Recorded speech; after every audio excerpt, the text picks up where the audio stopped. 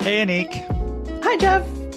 Let's How get are going. Let's get going. How are things over the pond? I'm in San Francisco. You're in London. Welcome to 2022. How are things over here? Things are okay. It's rainy and gray. Hmm. I can't really handle that, but I'm working on it. I'm working it through it. And Yeah. it's been a bit of a slow start to 2022 for me. It's been interesting. Slow and sluggy or slow and easeful? Easeful and by design, but it feels like I've missed the moment in time of like starting, like had a little New Year's hang. So, saw midnight come and go, but Yeah. intentionally designed this like starting the year a couple weeks into January so that we had time to just a slow start. It's by design, but somehow I can feel that urgency of like, let's get going Let's into the get year. It going. feels kind of weird to, yeah. What about you? Yeah. Very easeful. Wonderful to be in 2022. Let's see what the year has ahead. Very restful break. Grateful to be back in Canada with the family. We had minus 30 every day, which I know may scare some listeners. For me, that was just an excuse to sit on the sofa in front of the fire watching as many 80s movies as possible. My parents have all of the sort of 80s and 70s movie packages just on their cable thing. My parents still have cable. So this Wow. is where I'm at. This is like the nostalgia of like the joy of like, what is on? As opposed to like going through your streaming service going, what haven't I watched yet? It's like, give Yeah. me what you've got. Yes, I want Back to the Future 3. There's no So algorithm serving you a bunch of stuff. there You just get to hit isn't. the TV guide button and look at everything. Or is there? Do they know that that's what I wanted? So getting back to San Francisco, the sun is shining. We've had lots of rain. The weather's feeling great. It's feeling optimistic and hopeful over here in the Bay Area. So looking forward to the year ahead. But yeah, like you, quite easeful. I've enjoyed that. This year hasn't started with, oh my gosh, let's go. It started with more like, is it time for another matcha? And I'm always into that. Love it. That's great. I'm happy for you. Thanks. Okay. That kind of gets us right into our hot topics. We're bringing some hot culture topics for this moment in time at the beginning of 2022. And what are you seeing out there? There is obviously a lot going on, so it was hard to get back into the swing of things and to suggest or select our first hot topics for the year. But I think something that is clearly in the ether and something that we can't ignore is, are we ever going back to the office? What's happening? We were back, we weren't back, we're in, we're out, we're masked up, we're not masked up, we're vaccinated, we're not vaccinated at the office. What's going on? So this is something that I feel like we need to really reflect on. And may I dig straight in, Anik? Please. May I jump in? What I think caught my eye this past week was the New York Times reporting that Citigroup is preparing to fire employees who are not vaccinated by the end of January. So they announced this in October, obviously to give employees time to prepare for that. We also had the government mandate here in the US from Joe Biden around really hoping that employers would take on some of that mandate to get people vaccinated in their communities.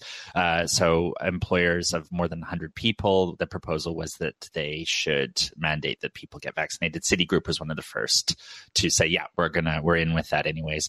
The Biden administration mandate, I think, is still going through potentially the Supreme Court. I don't know enough about that. But anywho, Citigroup is on it. 90% of employees have already complied, which this leaves probably around 6,500 who are still at risk of potentially losing their jobs at the end of January. So this caught my eye. First of all, just with the sort of brashness of it. Also interesting that Citigroup was called out because I think there's a lot of other employers who would be in this space. But what made me get excited for what we might talk about today is, why is this happening? So what's actually going on in the world of work and in the world of culture around getting people back into the office and getting them back into the office in certain ways? All right, so, bottom Anik, line this for us. Yeah, I thought we could riff around these four. So let me introduce the four and then let's sort of dig into them. So why is this happening? Now, I put these together through just conversations with leaders that we've been having in all of our markets around the world. So not just in the US, this is something I've been seeing happening in Europe and UK as well, even our clients in Australia and Asia. So interesting to see. This is possibly still a global phenomenon. So why is this happening? Well, first of all, is it all about getting people back to work the way we used to work? So is there something there around that sort of, we were good at working together in a certain way, and this has been disruptive, the pandemic has been disruptive, so can we get people back to the way we used to work? So that's number one. Number two, what we've been hearing as well is we love our culture and we love a connected culture, and it's really hard to have a remote or hybrid culture. So can we just get everyone back to the office so that we can have a connected culture again? Interesting, especially for global companies like Citigroup. Number three, is it all about taking care of each other? Is it all about making sure that our employees are healthy and well? And if they're back in the office, that they will be healthy and well together? So that's number three. And number four, is it all about productivity? Is it about getting people working at their best, or indeed not off sick so that they are working the hours they are contracted? So those are my hot four. Nick, which of the four do you feel is most prevalent in the United Kingdom at present? I think it's a mix of like getting back to work or connected culture. Which one of those two do you want to start with? Well, let's start with getting back to work. I think, because I do think there's a sort of a slide into the connected culture. So getting back to work, though, so I feel like this one's really about leaders and managers being more comfortable managing people in familiar surroundings, right? So we know what it's like to work in an office together. We've been practicing that for decades. When I could see you at your desk, I knew that you were working. I knew you were doing what you were told, possibly. So there's a control element of it there. But let's be honest, it's been hard for some people to work remotely and hybrid. So it's kind of easier, isn't it? Just to get back at our desk, get in that meeting room, have that brainstorm, or just spend an hour talking about nothing ineffectively. We were really good at that pre-pandemic. So there's some comfort in that, isn't there? Yeah, certainly for some people. I mean, yeah, for some people that is true. Even in my husband loves the idea that he has to be at the office 2 days at work, and it creates a rhythm to his life. It gives him the social connection he wants. There is some ease of that somehow, even though it's a forced mandate. Yeah, and I think let's be honest about that it for some people, working at home is not great. So going into the office is good for some employees as well. Some employees don't have offices. If you work in a large restaurant or a manufacturing plant, you got to go to the office. Your office is that place anyways. So this one's really going to impact more around the traditional office worker, whereas a lot of our other workforce is used to still going to their quote unquote office every day. So there's something in the sort of habit and the joy of the norm. There's an element of control, isn't there?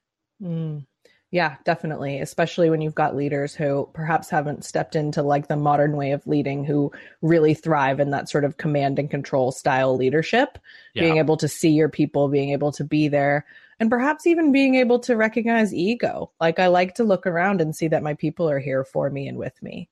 And I like to be able, part of even their own comfort is going to work and being able to riff with people. So it's not necessarily about what the people want. It's the leader needs this sort of dynamic. So there's the command and control, but also, somehow ego plays into that command and control sometimes too.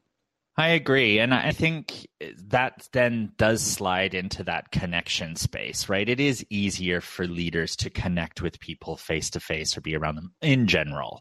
So it is easier for managers to walk up to someone in the office floor and say, can I help you with that? Or do you need some support today? It's harder to do that when we have to arrange things in a remote environment. But when it comes to that second bullet all around connected cultures, what we've been hearing from leaders over here is I could really build trust and connection more easily when I could have that face-to-face experience with my team. I felt that I could connect to them better.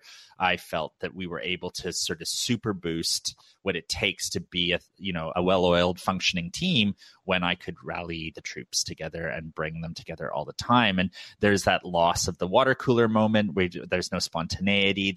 People are longing for that. Yeah. And we've got now whole workforces who've been hired through the pandemic remotely and who've never had that connection. That's right. And we know from our work, like it takes a skill to be able to create meaningful connection online. It's possible, but there are some leaders who maybe don't have this skill or have never tried it before. So there is that worry of loss of connection, or how do I build culture remotely? Yeah. But yeah, you're right. There's a whole group of folks who are hired during this time who know culture is not built around place anymore. Culture is built between us and through other things than just being in person. Right. So that's interesting to think of that sort of loss, but actually what have you even been gaining through this more difficult time of creating those connected cultures when you've been able to do it in other ways? Okay, the third one was taking care of each other. So, there's that element of pastoral care. Some employers really feel that their role is to take care of their employees. I mean, very much so in a European context, employers actually have a sort of fiduciary duty around that. So if it's in your culture to take care of each other, one of our clients, Amy's Kitchen, that's one of their values. They were one of the first to have vaccination centers on site for their employees. That fits very much within their culture. That is the cultural norm to want to do those kinds of things. So to me, if that's in your culture, it would make sense, therefore, that you would want to make sure that you are doing everything you can to keep your employees safe. You're doing that through what's in your cultural DNA more so than any sort of risk mitigation. Obviously, you want to make sure there's less community spread within your operations. But for some people, it's just in our nature to want to take care of each other. And that's how I express that. Do you see that in the UK at the moment? I think we do. We definitely do. The taking care of each other, particularly, obviously, in like universal healthcare. I've been volunteering at our vaccine center, and obviously it's healthcare based. So there's care kind of embedded in that culture. But it's interesting to see how people take care of each other, even as us volunteers. We've got a culture of care of like taking care of each other, and none of us work in the medical field. But there is this care that comes. And I think what's also interesting, and what is going to add to your comment about Amy's Kitchen, it's coming from the top down. Amy's Kitchen wants to take care of their people. It's part of their culture. It's in their values. But that beautiful ripple effect that happens with the people. The people want to belong to a culture where people care for each other. And so it's not just a top down, it's an all around. And that happens at Amy's. Now everyone at Amy's wants to take care of each other, not just the owners of the business. And you see that in other ways too. We're all volunteers and we want to take care of each other and the people we're serving. It's a kind of an all around thing that ends up happening when you have a culture of care like that. Absolutely. And it's truly authentic. It's not something that's forced. Like I'm going to take a punt that's not in Citigroup's DNA or it's not in their value set. I don't know that. I could be wrong. But if the messaging is get vaccinated or get fired, I'm not sure that's still leading with that same kind of empathy. Whereas I feel like in the Amy's Kitchen example, it's let's get vaccinated together. It very much came from the people, by the people, led by the Berliner family. It's very authentic. So it's something that is really in their culture. Okay, finally on the fourth one, productivity. So is the let's get back to the office, let's get our people back, all about productivity. We saw what happened over the holiday season, what happens when productivity is really impacted by the pandemic. We had flights canceled all across the US. Most restaurants in San Francisco were closed over the holiday season, I think because they had no one to work. So the same happened in London.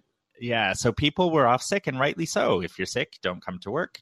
Take care of yourself, take care of others. I think whole underground lines were shut as well. Right. So I mean, then I can't get to work anyways if my tube driver is not at work, because how would I get across the city?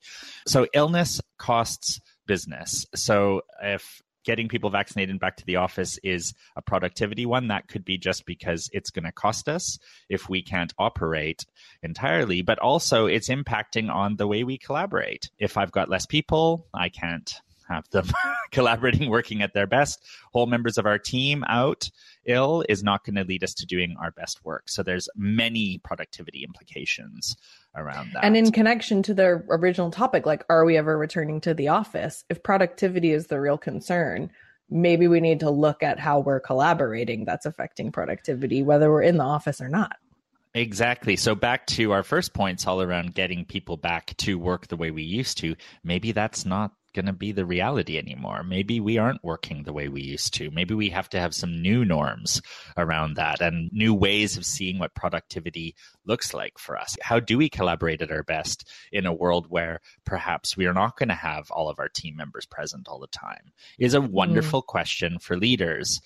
So looking at these four, I think what struck me and what I've been thinking about, and when I'm talking to leaders around the world, what's really coming to mind here is, can we just be clearer about which of these four are keeping us up at night? As a leader, can I just say, I am mostly concerned about productivity, or I am mostly concerned about how are we going to have a connected culture where we all trust each other and know each other and are being able to respect and honor each other? Can we have those conversations rather than just mandating, policying, and enforcing? Can we start to have a conversation about what it is that's keeping our leaders, our leadership team up at night? I'm sure that those things are probably the same as what's keeping our employees up at night as well. Right. How can I do my best work if I'm sick? How can I do my best work when I hate working on Zoom? So can we start to have those conversations and solve at source a little bit around what are the big things that are blocking us so we can create strategies? And a strategy could be created for any four of these that actually helps us to working even better than we've ever worked before. I love what you said there. It's up to the leaders to be more clear about what's keeping them up and create strategies around their why. But communicating with the people is really important too, because you're right. I think a lot of people are staying up at night for the same reasons. And wouldn't it be great if our leaders could open that communication up, open that conversation up with the people and involve them in the change? Right. So, and even just there's a bit of vulnerability to say this is what's keeping me up at night, but there's also a bit of vulnerability to go, I don't actually know how we're going to have for example, connected culture when we're all working remotely. Can we as a team get together and talk about what that looks like? How do we want to work at our best rather than me as a leader trying to have to figure out and solve all of that? Yep, right. And January is often about setting up goals and resolutions. What if in this conversation, leaders could also take a moment to reflect back on what working from home looked like, what ways of working really served them, and what didn't? Let's have a conversation about leaving all these ways of working that didn't work for us behind in 2021. What do we need to take forward in 2022 and our ways of working in our culture that's really going to serve us now?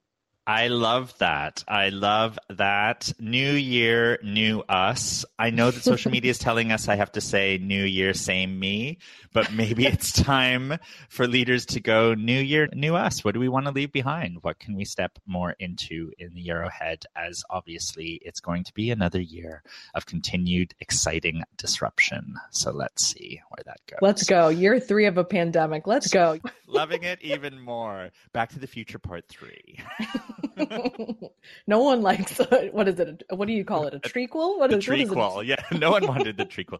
No one wanted that film, but we got it anyways. All right. That's it for today. You can find us at withinpeople.com. You can follow us on Instagram at withinpeople. And of course, sign up for our newsletter as well for a monthly drop into your inbox on things that have been going around in the world of work. And we'll see you next time. See you soon.